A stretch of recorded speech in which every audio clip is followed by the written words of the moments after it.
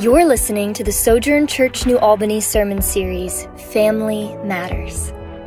In this series, we speak into the most contentious societal issues of our day, not with the world's wisdom, but with God's. The blood of Jesus has ransomed people from every tribe, nation, and language across the earth. And this diverse, reconciled church will reign alongside Christ into eternity. Hear the word of the Lord. Shout with the voice of a trumpet blast. Shout aloud. Don't be timid. Tell my people Israel of their sins. Yet they act so pious. They come to the temple every day and seem delighted to learn all about me. They act like a righteous nation that would never abandon the laws of its God. They ask me to take action on their behalf, pretending they want to be near me. We have fasted before you, they say. Why aren't you impressed? We've been very hard on ourselves, and you don't even notice it. I will tell you why, I respond. It's because you are fasting to please yourselves. Even while you fast, you keep oppressing your workers. What good is fasting when you keep on fighting and quarreling? This kind of fasting will never get you anywhere with me. You humble yourselves by going through the motions of penance, bowing your heads like reeds bending in the wind. You dress in burlap and cover yourselves with ashes. Is this what you call fasting? Do you really think this will please the Lord? Well, this is the kind of fasting I want. Free those who are wrongly imprisoned. Lighten the burden of those who work for you. Let the oppressed go free. Remove the chains that bind people. Share your food with the hungry and give shelter to the homeless. Give clothes to those who need them. Do not hide from relatives who need your help. Then your salvation will come like the dawn, and your wounds will quickly heal. Your godliness will lead you forward, and the glory of the Lord will protect you from behind.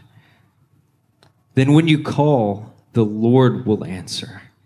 Yes, I'm here, he will quickly reply. Remove the heavy yoke of oppression. Stop pointing your finger and spreading vicious rumors. Feed the hungry and help those in trouble.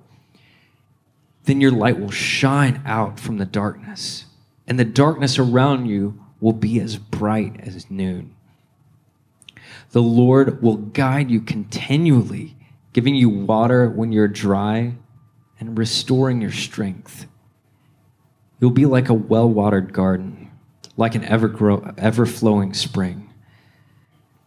Some of you will rebuild the deserted ruins of your cities. Then you will be known as a rebuilder of walls and restorer of homes. Keep the Sabbath day holy. Don't pursue your own interest on that day, but enjoy the Sabbath and speak of it with delight as the Lord's holy day. Honor the Sabbath in everything that you do on that day, and don't follow your own desires or talk idly.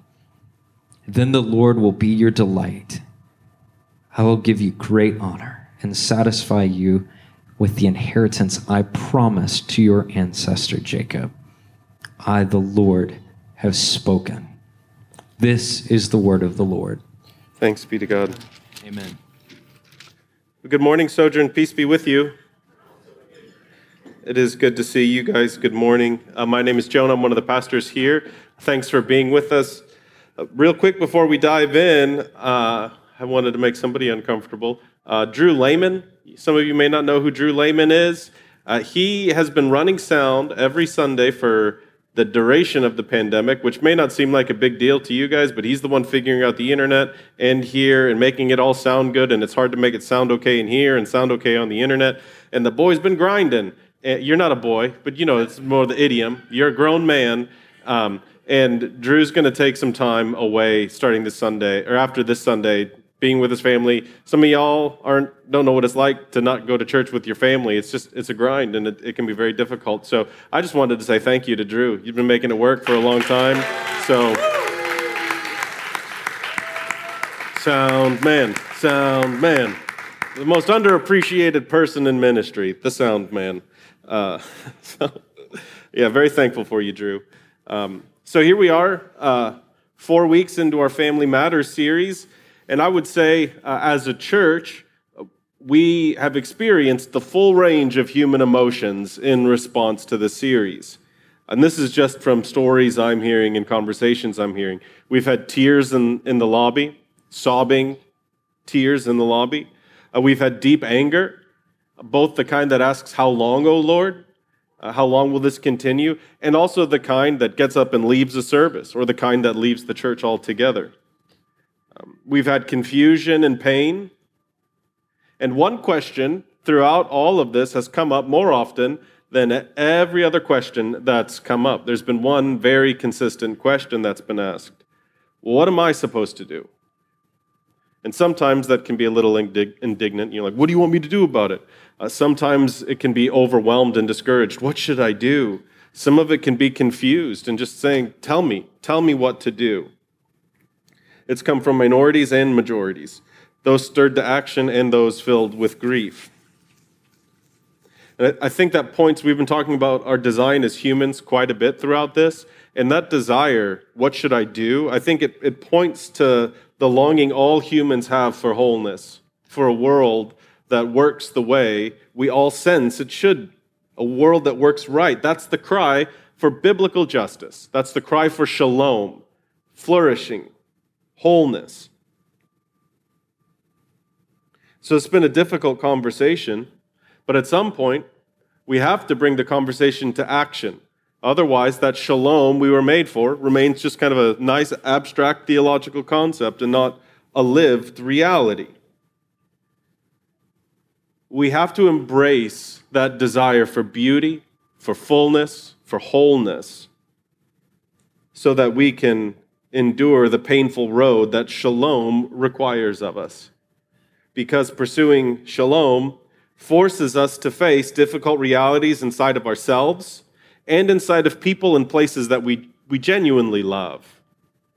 But as we've said throughout the whole series, healthy families can have hard conversations. We can name the things that are great about us and name the things that are weak about us.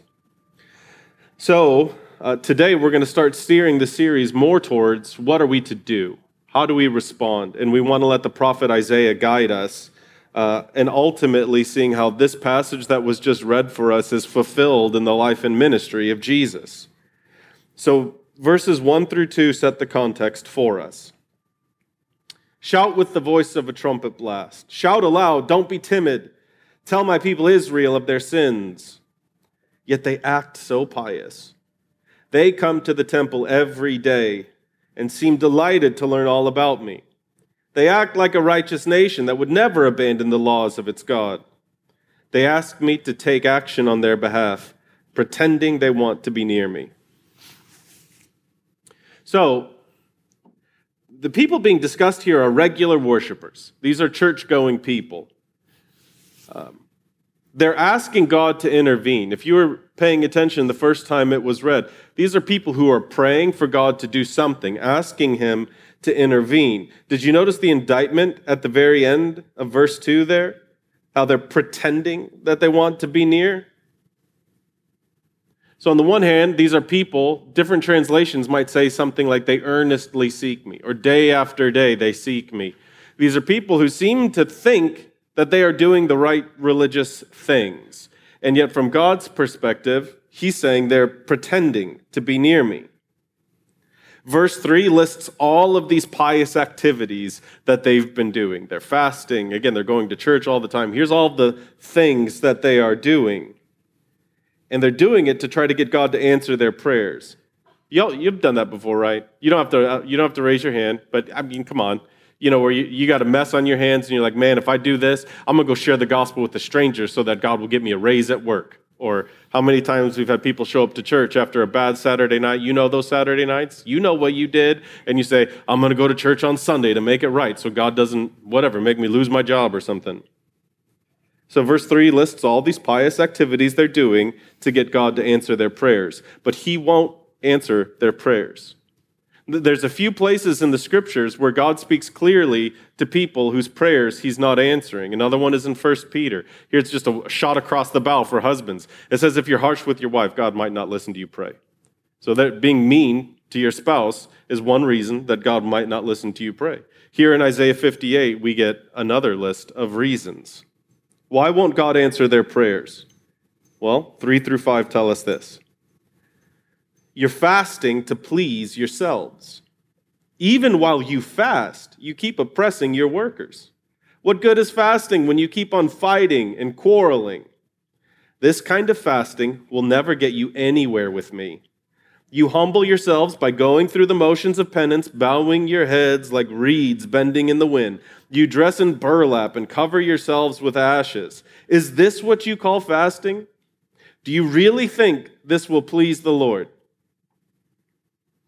So apparently their spiritual activities are more about meeting their own needs than they are really pleasing the Lord or serving other people. And again, we've all been there. How often is that question, what should I do, motivated by my own feelings of guilt or discomfort, and not really motivated by a desire for shalom, a desire for justice, a desire for serving and caring and seeing the flourishing of other people? And what's more is you see how little God is interested in the religious trappings of our activities? He says, you do these things that look good, but look at the way you're treating other people. Look at the way you're interacting with other human beings. You really think that I want you to jump through these hoops while you treat other humans this way? The Lord sees through all of that. And I will tell you, as someone who is currently on this road, and I've been on this road, facing your own hypocrisy, your own internal contradictions, your own inconsistencies is one of the most painful things any human can do. Right in the middle of this chapter, there's an easy-to-miss verse that gets to the heart of what God is calling his people to and what he's indicting them about. Verse 7 says, share your food with the hungry. Give shelter to the homeless. Give clothes to those who need them. Don't hide from relatives who need your help. Leave that up for just a second, please. Sorry, Justin, I'm moving your music stand. Might have to spread out here. Spirit's catching. I'm going to do laps, y'all. I'm not doing laps. Maybe one day. Maybe once my retirement is settled, you know. I get that golden parachute. So the hungry and the homeless, we have an idea of who those are. Who are hungry people? They're hungry people. And who are homeless people? They are people without houses. So other translations, what we miss here is, especially if you haven't spent a lot of time in the Old Testament or reading the Old Testament from this translation, probably a better rendering of particularly the homeless part, it will say the poor wanderer. The poor wanderer is someone that's referred to throughout the Old Testament. The hungry, the homeless, the poor wanderer, you could think of it as a category of person, somebody that falls into this kind of range of circumstances. So it's really important. In essence, you could say, I won't listen to your guys' prayers because of the way you're treating the poor wanderer. Well, who is the poor wanderer? Is it a poor person just wandering around? A poor wanderer is a foreigner, and we would probably call them an alien, someone who's in your country with nothing, a broke immigrant. You could think of him as a refugee. You might think of them as a sojourner. Maybe that's easier to stomach. Somebody who's on a journey, who realizes they're in a temporary place. This isn't my home. It's somebody who is in your place that other people say, that guy doesn't belong here. They've got nothing. They are vulnerable. So, in verse 7, on the front end, he says, treat the poor wanderer this way. Treat that kind of person this way. And then he connects it with how they should treat their own family. Don't hide from relatives who need your help. So there's a couple of big cultural gaps for us to bridge. We've talked about some of them already. It's hard for us to relate to how tribal ancient Israel was, in the sense of these are our people, intentionally separate, intentionally distanced from other people. And what God is saying here is treat the poor wanderer the way you treat your own tribe. Treat the poor wanderer the way you treat your own flesh and blood. Show that same tribal fidelity, that same passionate concern you would show to your children. Show that to the hungry person, the foreigner who others say don't belong here. I don't have words to describe how radical of a sentiment this would have been to ancient Israel. Don't be separate. The people who you feel like don't belong here, treat them like your own flesh and blood. Treat them like your own family. This shows how much justice matters to God.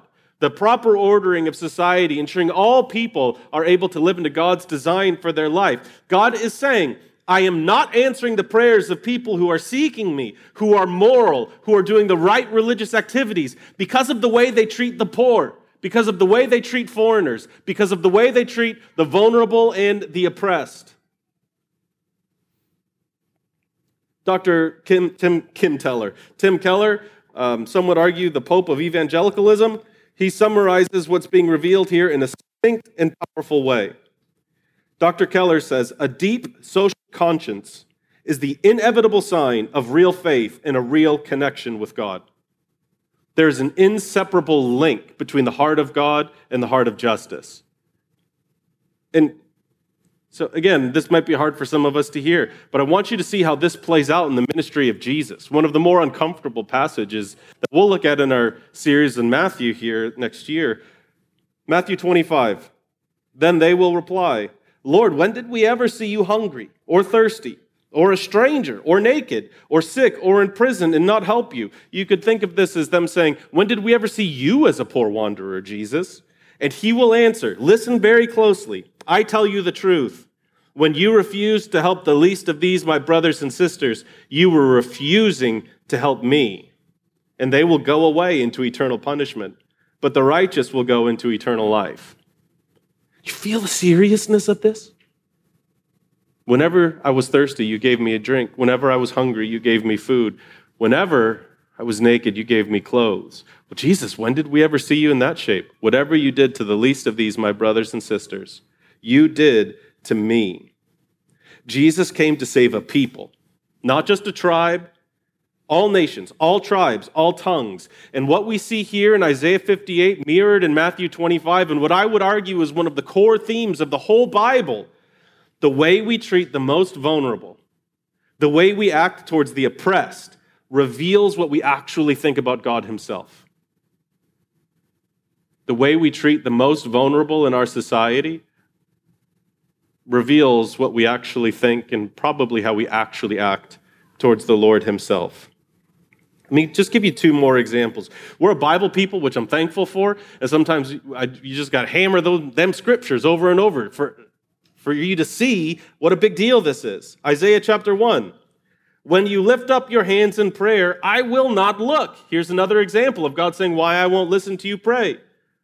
Though you offer many prayers, I will not listen. Why? Your hands are covered with the blood of innocent victims.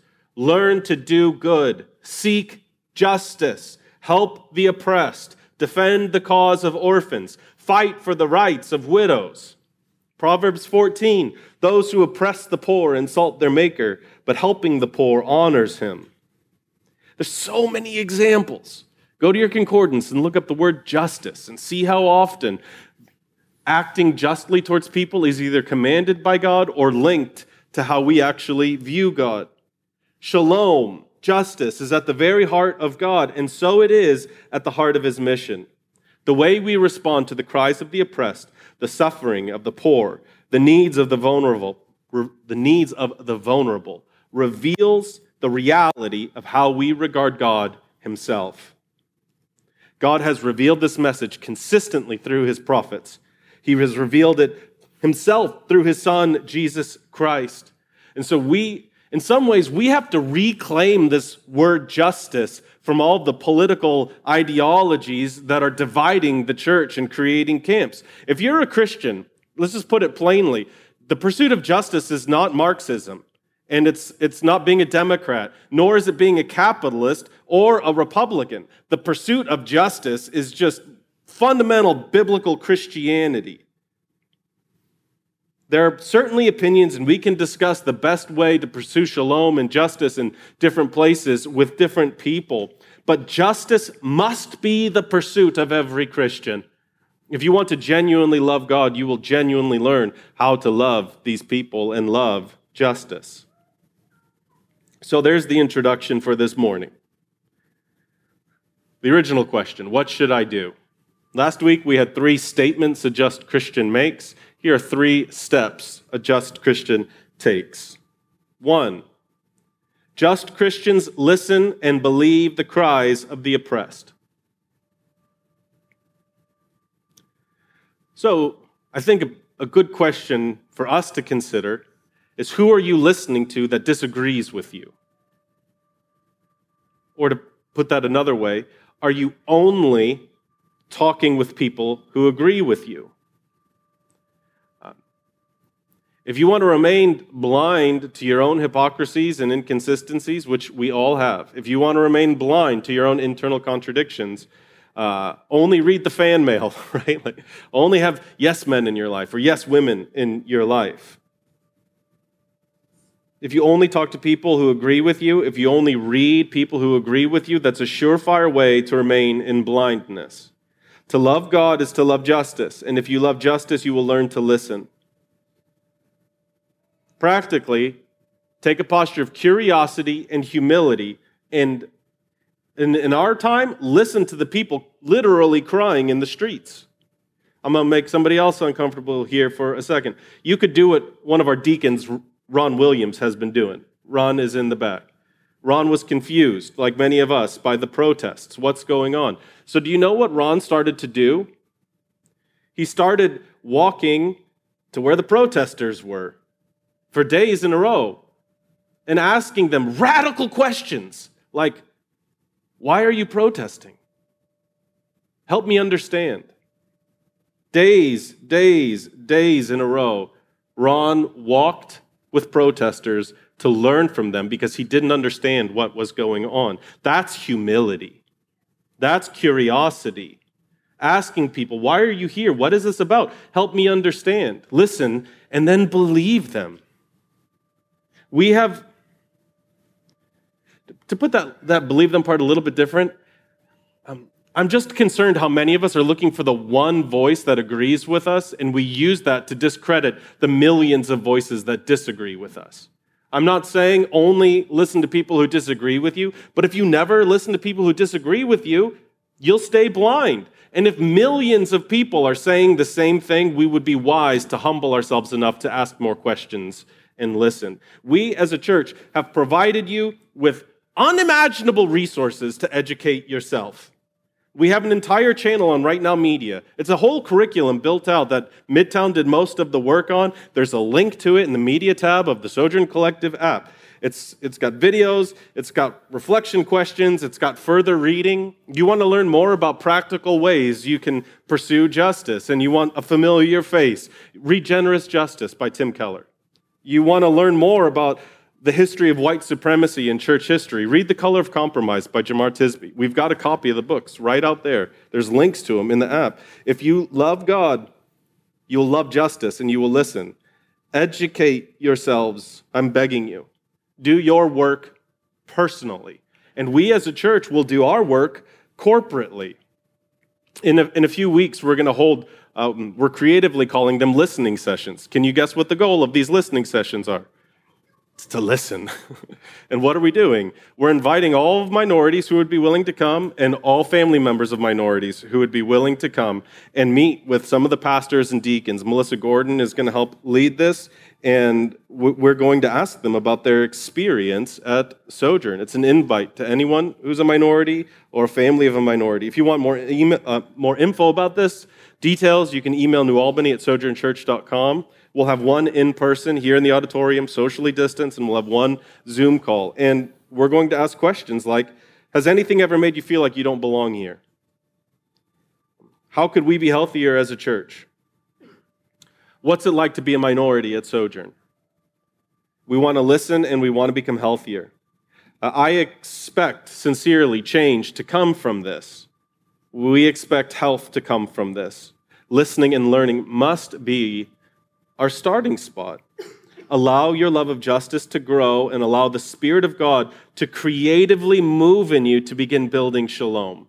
So I'm hesitant to say, here are the 8 steps that we are going to take as a church. There's too much creativity in our church body for that. I don't know all the spaces that you guys are in, but if we become a people who love justice and learn to hear what is going on in our cities, then the unique gifts God has given to you, He will stir you and help you bring them to bear in all of the places that we are. Just Christians listen to and believe the cries of the oppressed. Second action. Just Christians practice regular generosity. Regular generosity. Do you see all God has given you, whether it's a lot or a little, as instruments in the cause of justice, instruments in the cause of shalom? Are you willing to enlist who you are and what you have in the great cause of shalom? When you give to this church, you are contributing to help bring justice to the poor, justice to education, justice to our neighborhood's food supply. So if you're overwhelmed and you're like, I want to care about justice, but I don't know where to start, then you can just start giving here at your local church. And I would also say some of you have been here far too long, maybe not here physically. Some of the people who call this church home, there's far too many who sit, they're grown men and women who sit with their mouths open and just say, feed me.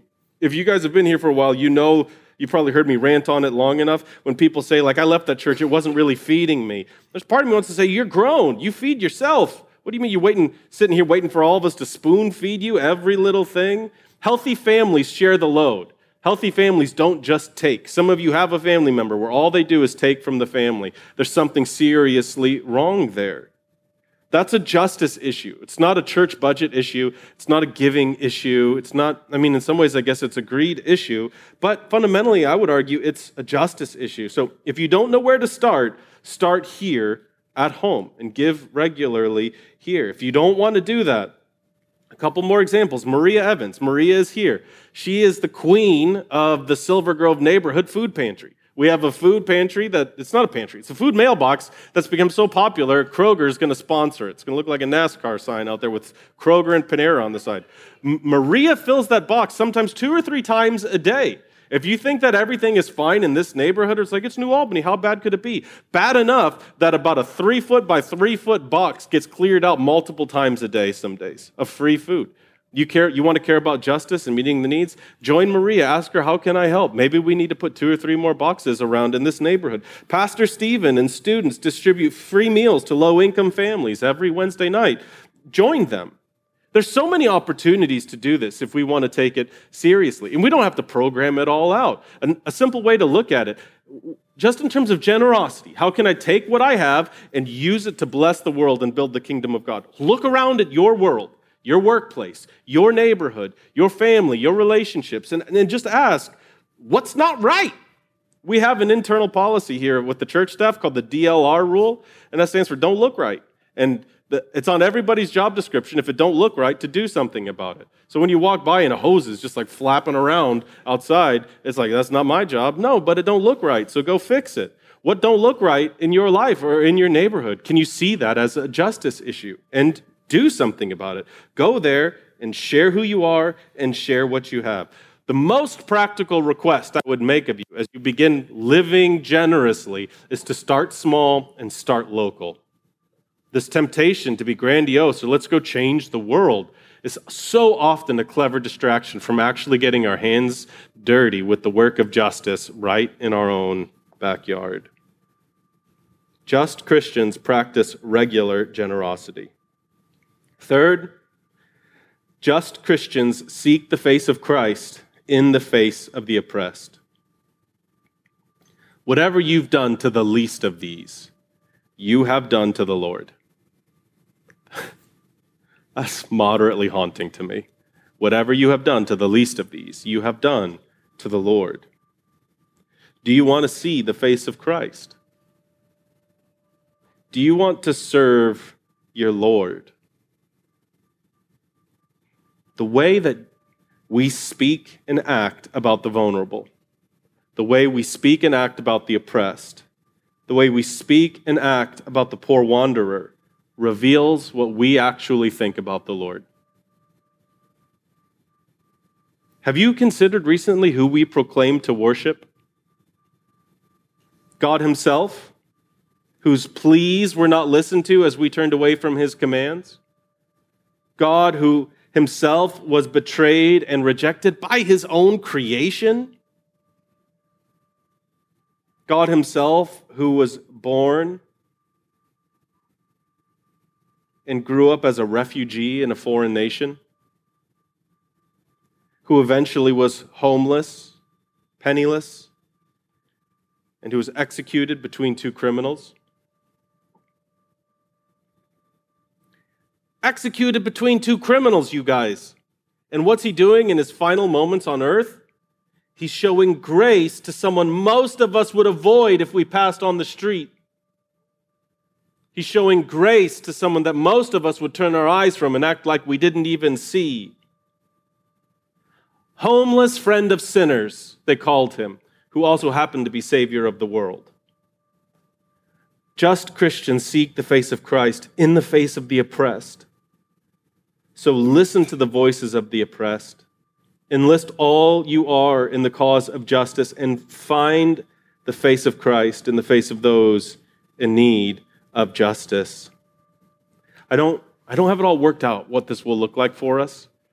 I don't know what we're going to learn from these listening sessions. So what I'm counting on is us becoming a people who desire the world to be the way God wanted it to be, who take Jesus' invitation to pray that God's kingdom would be done and God's will would be done and his kingdom would come on earth as it is in heaven. We would take that so seriously that we would long for it. We would desire it, and it would shape the way we live. And so, I know how these sermons have felt for me. I can only imagine how they feel for you. I can feel myself being defensive. I can feel myself wanting to say, but not me. And so I want to do something a little bit different. I don't know if we've ever done something like this before. I'm going to ask us all, well, I'm not going to because I got to read, to close our eyes. And I want to read this passage for us again.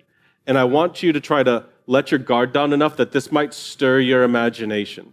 So close your eyes. Just in your own spirit, say something simple like, Lord, speak to me.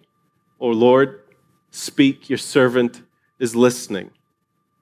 And I want you to allow the word of God to wash over you and just pay attention to what happens. Maybe you have an idea. Maybe you learn something new about the heart of God. I want you to hear this passage again and allow the Lord to speak to you.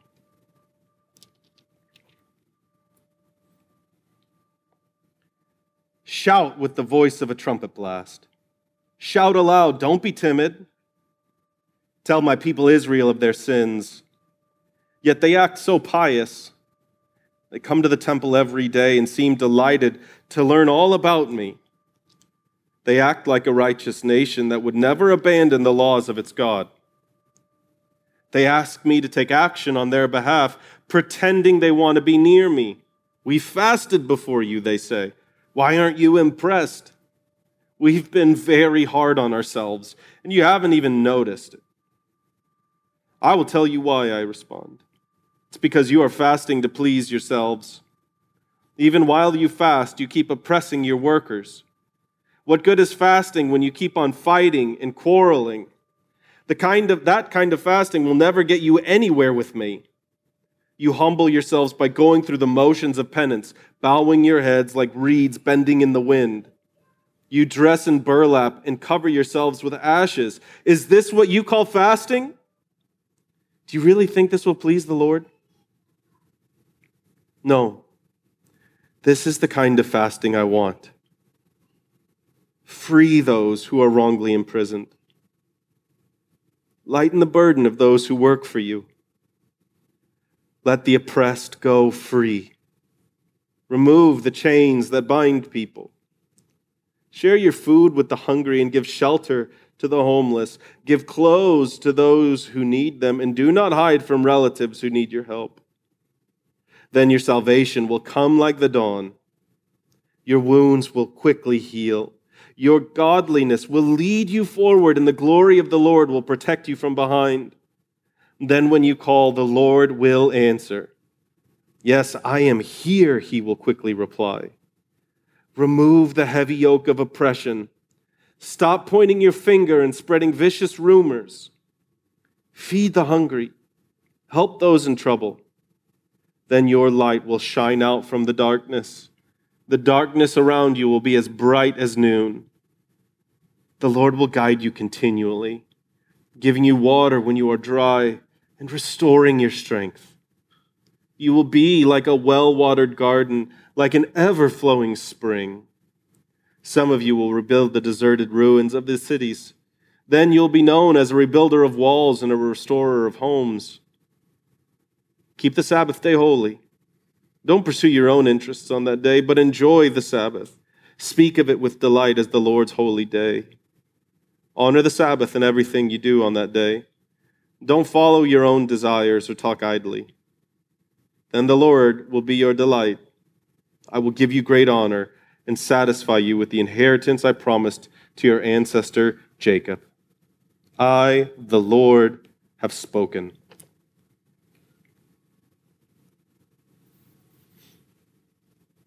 In Christ, God has loved the oppressed, the enslaved, the vulnerable, and the poor. And he goes to great lengths to show us we are them. So, we remember the night that Jesus was betrayed. He took a loaf of bread, blessed it, thanked God for it, and he broke it.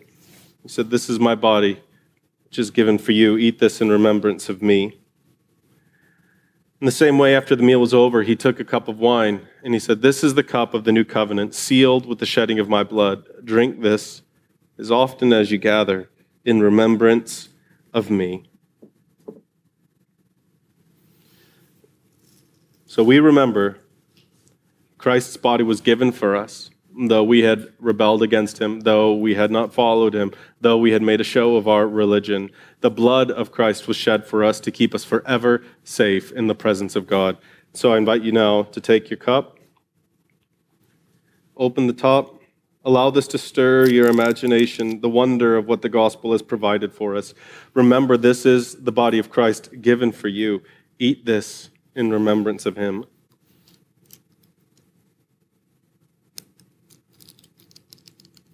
I know many are overwhelmed, and we wrestle with feelings of failure. We've been very hard on ourselves in so many ways. I want you to take this and remember what keeps you safe with God and sets you free.